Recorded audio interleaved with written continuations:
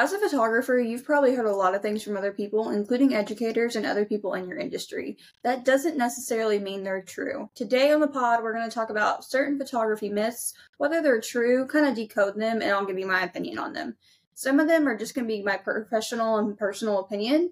Others are going to be like 100% true or false.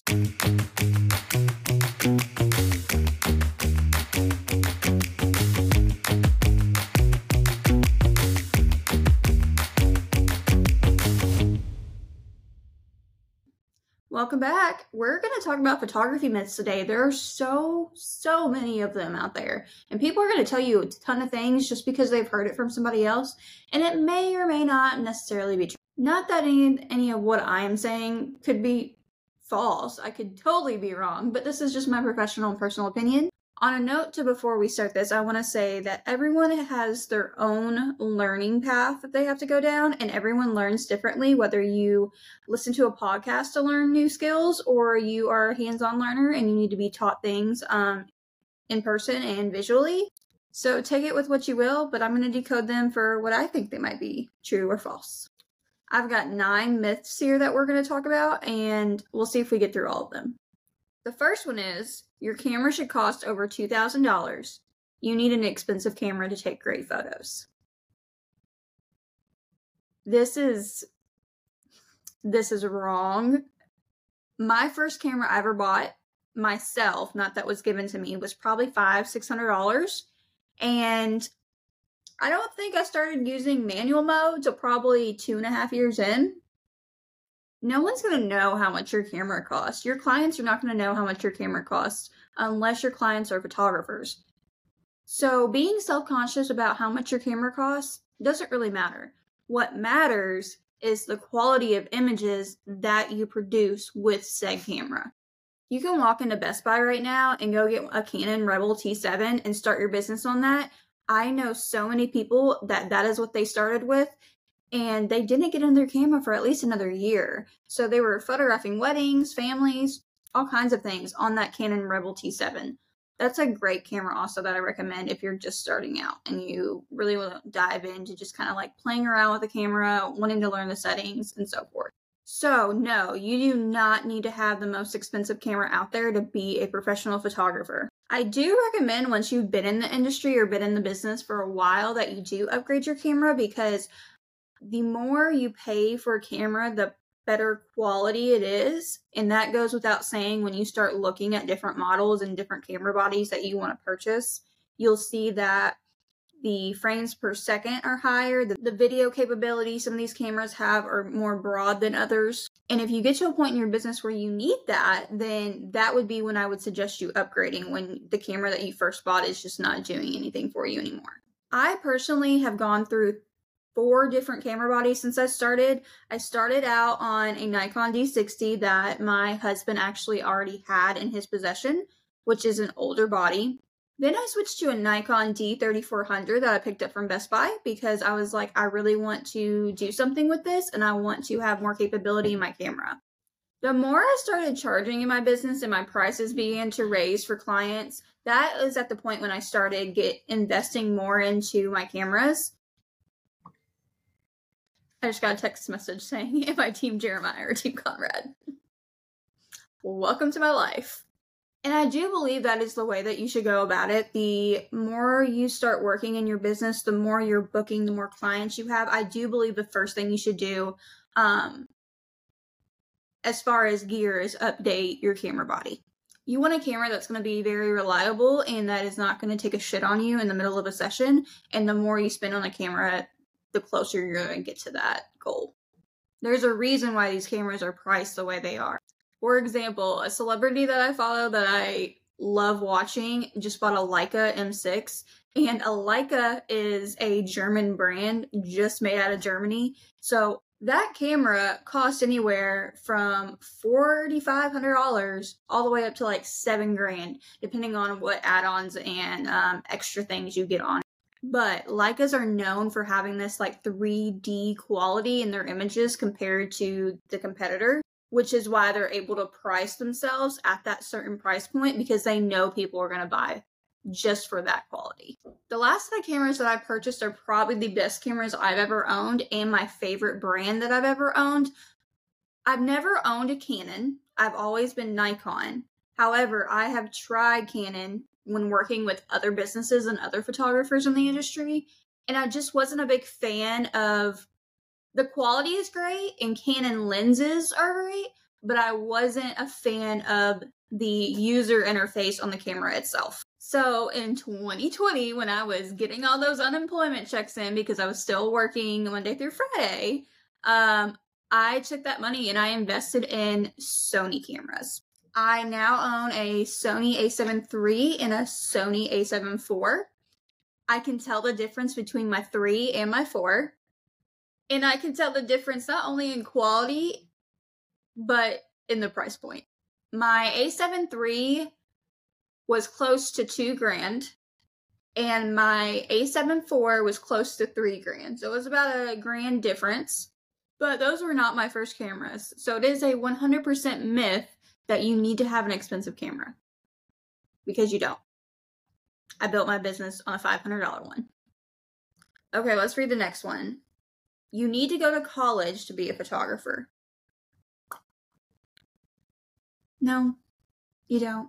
There's 2 different ways you can do it, and it's all going to depend on like where you want to go in your career as a photographer. You could go freelance and self-taught, or you could go college, possibly get like a fine art degree or get some sort of art bachelor's. Some colleges actually have photography degrees. I'm going to tell you the difference between the two in my personal perspective. I don't have a photography degree, never will. Well, maybe I shouldn't say never. I don't have a photography degree, but I'm going to tell you kind of what I've seen comes from having one and what doesn't. Or just having like an arts degree in general. You could have a master in fine art and be a photographer. If you are freelance and you are 100% taught, you are learning from people like me. You're learning from people on Instagram. You're learning from people on YouTube. You are completely absorbing all the information that the internet has to share with you. You're learning from other photographers who have been in the business, who are very well seasoned in their career, who have transitioned their business from not only being a photographer themselves, but turning onto the education part of it. So you'll see things like online workshops, online courses. You'll see a lot of this like with wedding photography. You'll also see a lot of this with videography. There's a lot of videography online courses. That's going to be your like freelance self-taught portion of it. But it's almost as expensive as getting a degree. Trust me. If I could add up everything I've spent on courses and education online alone. Whew. And you're also going to have in-person workshops that other photographers host that come together as a community, and they find out what we need to, or they find out what photographers want to know, what's going to help them, what they're struggling with, and they create these conferences, like 3-4 day conferences where you go and attend, you network with other photographers, and you take classes, and these last all day, just like school would. This kind of pathway is for everybody, can be for everybody. The majority of photographers I've found that have taken this path are wedding photographers, portrait photographers, business owners. You get my drift. Now let's go into the college path. There's nothing wrong with going to college. I did go to college, I just dropped out. You're going to find a lot of people that go down to the college path for photography, or people who want to be like in the entertainment industry, who want to do fashion photography for big time brands in New York City and internationally, over in Paris, Paris Fashion Week people. You're going to find a lot of that. A lot of those people who are hired for those kind of events or those kind of sessions, those kind of jobs, do have some sort of college art background. Not to say that you couldn't do freelance and get those jobs, just saying it's more likely that you're going to get hired if you have college art background for, I don't know, if you see a job listing in New York City for a fashion blog or a fashion magazine. So neither of those ways are wrong, but it is a myth that you have to go to college to be a photographer. It just depends on kind of what photographer you want to be. This next one is probably one of my favorite ones because I catch myself saying this all the time and time again, that I'm going to do this. And I'm like, why did I do this to myself? It's anything can be photoshopped out. If you get on Instagram right now, you're probably going to find a lot of reels of photographers joking around saying, oh, I'll just Photoshop it out. Holy cow. Like, no, let's not. Let's just fix the problem ahead of time. There are a lot of things that can be Photoshopped out, and there's a lot of things that can't be Photoshopped out. We have a lot more options now that we have AI. We're going to do a whole video on AI later. Let's not dive into that yet. But can I just make a point in saying that you have to know how to use Photoshop in order to Photoshop something out? People who went to college probably took a class in Photoshop. If you're freelanced or if you're self-taught, the chances are there that you've taken a Photoshop course, but if they're not, you're not going to know what you're doing. So I highly recommend taking a Photoshop course, whether it be online or at a local college, like a local community college that does like a certification, because they do that. There's also YouTube, aka free. But I'm going to tell you a few things that I know can be Photoshopped out and some that can't, and then you can make your assumption off that. In my experience, things that can be Photoshopped out are heavy tan lines, pimples. I'm going to include the ones with AI as well, just because we're at that point in our, in our life that it's just possible. People in the background. If you're really talented, you can even Photoshop people out of a group, even if they're in the middle. And two of the big things that I struggle with Photoshopping out of people's images are sun flares and glass glares. So like if they wear glasses and they have a glare from the sun. So I'm going to give you a workaround about how you can avoid having to Photoshop things out. And that is just to fix them while you're there. Look at what you're photographing, and if you see somebody with glasses on and you can see a glare in their glasses while you're photographing them, go ahead and fix it right then and there, and you won't ever have to worry about doing it in post. When it comes to sun flares, I've had it both ways to where I've done it intentionally and I've done it unintentionally. For example, I put a sun flare in a photo intentionally, lined up my composition of this photo to add a little bit of creativity to it, and when I delivered it to my client, they did not like the sun flare in their photo. Now, as long as that sun flare was somewhere that wasn't on the actual subject, like the two people in the portrait, you could possibly Photoshop that out, but when it becomes a problem is when you get a sun flare and you're trying to be creative and it's right on the center of someone's face, their clothing, their wedding dress, things like that, and you just can't Photoshop that stuff out. There is one way you could Photoshop a sun flare out of a wedding dress or clothing or on a subject, and that is if you have a similar image that you've just taken right before that one that doesn't have any sun flares at all, and then you could kind of merge them together. You have to know how to use Photoshop to do that, but that's just a quick solution. The next myth is something that I have a lot of passion talking about because I think everybody should learn how to do this, and they should learn how to do it right out the gate. Not only is it going to broaden your skill set, it's going to allow you to have a lot of flexibility in your schedule when it comes to booking clients. So the myth says, don't shoot during the day. How many of you out there only shoot during golden hour? I know there are some of you. There's nothing wrong with that. It's still true to this day that golden hour is probably the best time because of the soft lighting. However, that is not realistic for running a business. If you want to host a mini session event outside and you're trying to set up time slots for your clients to be able to book what time they want, yeah, you could probably set it to where it's only during the afternoon and there's not harsh sunlight, but that's unrealistic and you don't want to limit yourself to clients that are only available certain times of the day. One of our episodes on the podcast is going to be about how to shoot in harsh sunlight. So when we get to that, I'll tag back to this video. However, if you don't know how to do that yet, I highly recommend going and trying Caitlin James' lighting and locations course. It is a bit of an investment, but she does have a sunlight segment in there that will absolutely help you the next time you're trying to shoot during the day.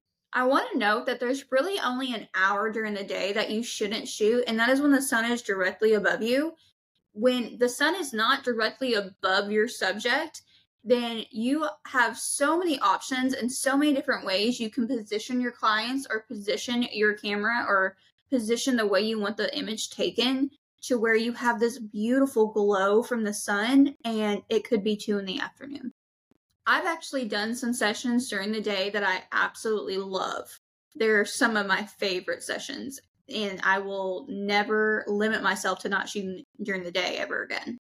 The next one's kind of funny because I know so many people who are in their like 60s who are amazing photographers.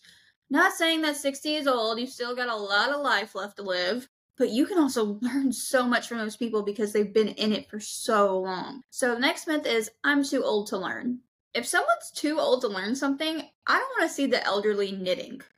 Because yo girl can't knit and I've tried, okay? I either don't have the patience for it, or I skip over a loop, or I always do something wrong. So I give like major props to the elderly that knit. However, they've probably been doing it all their life, but the fact that they still have that skill and they remember that skill, that's pretty impressive. That goes without saying, you're never too old to learn photography. You're never too old to pick up a camera. You need to let your self-conscious thoughts get out of your own way if you are an older individual wanting to pick up a camera, because the majority of what you're doing is documenting life, is documenting moments. And someone else's opinion of what moments you document shouldn't matter. I hope my mother-in-law does not get angry when I mention her on the podcast. However, for Christmas 2 years ago, all the siblings, we all pitched in and got her a new camera because her camera was like a point and shoot Kodak or point and shoot Canon. It didn't have any of the detachable lenses or extra accessories. And me being a photographer, I knew that she wanted something more than what she had. And when I tell you my in-laws are the hardest parents to buy gifts for, I feel like we get my father-in-law a grill set every year or some sort of grill accessory. Pretty sure he probably has a closet in his house, nothing but grill tools. So that Christmas, I sat down with my husband and I said, what can we get your mom that will be meaningful, that she'll use, that it'll get its worth? And the light bulb moment hit where I was like, let's get her a new camera. And it's been so fulfilling to watch her learn that camera and like visually see the bond that's being created by me sharing my expertise with her and her asking me questions and her knowing that I know what I'm talking about. It almost makes me emotional because I give great pride in myself that I know so much about something to be able to share it with other people. Let me collect myself. Hold on. So my mother-in-law is a very active member in the community as well as her church. I really believe she wanted the option at her fingertips to be able to capture moments herself without waiting for someone else in the community to send them to her, like photos and images and videos. So she has used her new camera at church. She's done it for my niece's baptism, birthday parties, Christmas specials, family gatherings. And it's so nice because she can take her camera and she can go to Walmart or she can go to somewhere where she wants them printed. And all she has to do is pop in her SD card and she can print as many photos off her camera as she wants. So no matter how old you are, no matter what you want to use your camera for, it's never too late to learn a new skill. The last one I'm going to touch on is something I want you to take away with you today if you're a photographer and I want you to practice. I can show you so many before and afters that you'll be like, holy cow. I am going to attach a before and after of a certain scene of a photo shoot that I did. It'll be in the description of this episode. You can go look at it. It's a link to my Google Drive. But the myth goes, you have to be in a beautiful location to get beautiful images. There's some truth to that, and there is definitely some falsehood. I do believe beautiful locations make beautiful images. If you are on the coast of Greece and you take an image, it's going to be downright gorgeous no matter what you do. You could take a picture of the sand and it would be gorgeous. I believe that no matter where you put a person in Greece, the backdrop is going to be absolutely stunning. To find the perfect word, it's going to be picturesque. It's going to look like a painting hung on a wall. Photography is art, you guys. However, I have a home in a very honky-tonk town that has no stoplight. The Dollar General is the grocery store, and there's only one gas station, and you have to drive 15 minutes to get to a Walmart. When I say that you have to be creative in finding your backdrop in these areas, I cannot express it enough how hard you have to work for it. So I did a headshot session for a hairstylist in the area a couple months ago, and we were having trouble finding a location. I wanted something classical, but yet had some sort of floral element to it. And we were just in the middle of June, July when we had a heat advisory and everything was dead. Like the roses were not growing, flowers were not growing because we weren't getting any rain. So I was driving around the closest downtown I could find, which was about 20 minutes away. And I'm driving and I'm looking around, scouting, and I see this one blossoming tree. One blossoming tree, you guys, out of the whole downtown. And what was it propped up against? It was propped up against a brick building. Brick buildings are great. They are. They really are. But they're not my style. I like neutrals. I like white. I like a light and airy feel to my images, and a brick building is not going to give me that. So I look at this tree and I'm like, how am I going to do this? So I took an image with my iPhone of the actual blossoming tree against the brick building. And then I took a picture with my camera for the session for my client and put both of those in the description of this episode so you can see the before and after. You can tell by the iPhone image that you might look at that and be like, how are you gonna make that happen, Ashlyn? What? Because there's a bank behind it and you can see the tellers. And if you turn it around, there's a brick wall in the background and there's no depth there if you're just looking at a flat brick wall as your background. And then you turn it the other way and it's a parking lot.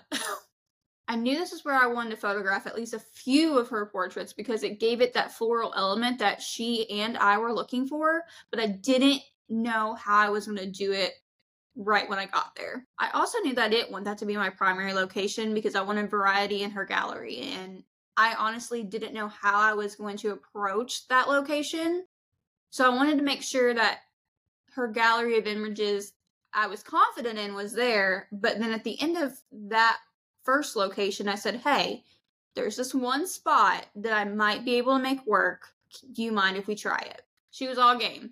So we went over there. I stood her next to it, and it was more of like a bush tree. There was a lot of blooms and a lot of things coming out of it.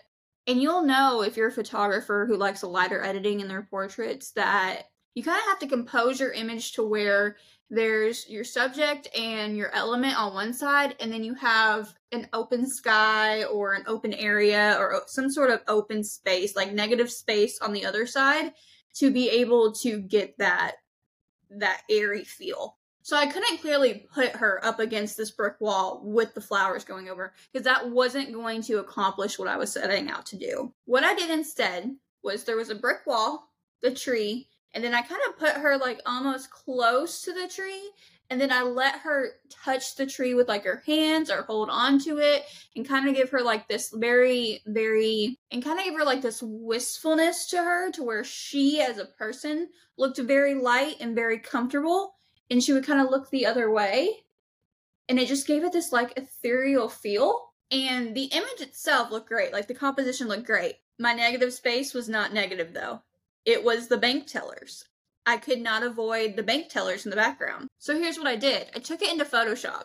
And Photoshop has this great new feature with AI where you can actually select a part of your background, type in what you kind of want in the background, and it will input it in there. So I selected that part of the background. I typed in add more pink blossoms, aka the same blossoms that are over here on this tree. And it literally mimicked it in the best way with enough space up in the corner. And then the tellers at the bottom, I patched out and made more of like a concrete parking lot background. So yeah, I did a lot of work on this location and this image, but it just goes to show that you don't have to be in the most beautiful place in the most ideal location to get a beautiful image. Is it easier if you have Greece as your backdrop or you have a beautiful location as your backdrop? Absolutely. But you're not always going to get that. You could plan it out as much as you want, and you could have a beautiful location to go to. But what if it rains? You have to be able to adapt yourself to certain situations and certain locations and be able to look for things. And that's what makes a photographer so creative, and is being able to look at something and be like, whoa, that could be this. And in the end, you feel so proud of what you did. You feel so proud of your artwork. You feel so proud of what you've accomplished. And the next time you're driving by that spot and you're like, hey, that's where I took this picture. And you're talking to somebody and they're like, what? There's no way. So it's really rewarding. Photography is a very rewarding career in itself. Well, that's all the myths that I'm going to talk about today. I hope you've enjoyed that. I hope there was some sort of, light bulb moments that you had. That would be awesome. If not, it's okay. It doesn't hurt my feelings. You're either a person who's going to take what people tell you and what you listen to and utilize it and apply it to your practices, or you're just going to do your own thing. And I'm okay with either of them. Thank you guys for listening. I did order a microphone last night, so it should be in soon, and the audio quality is going to exponentially get better if it isn't right now for you. And I hope you're enjoying the podcast so far. If you're a photographer or you're someone who wants to be a photographer, or even if you're a client and there's anything that you want me to talk about in this podcast, feel free to hop on my Instagram at @CandShayPhotoCo. Go ahead and send me a message and say, hey, I would love if you talked about this on the pod. Or if it's something that I can answer directly for you or help you out with, I'll go ahead and do that right in my DM. It's a beautiful day outside. I hope you enjoy the rest of your day, and I will see you guys next week.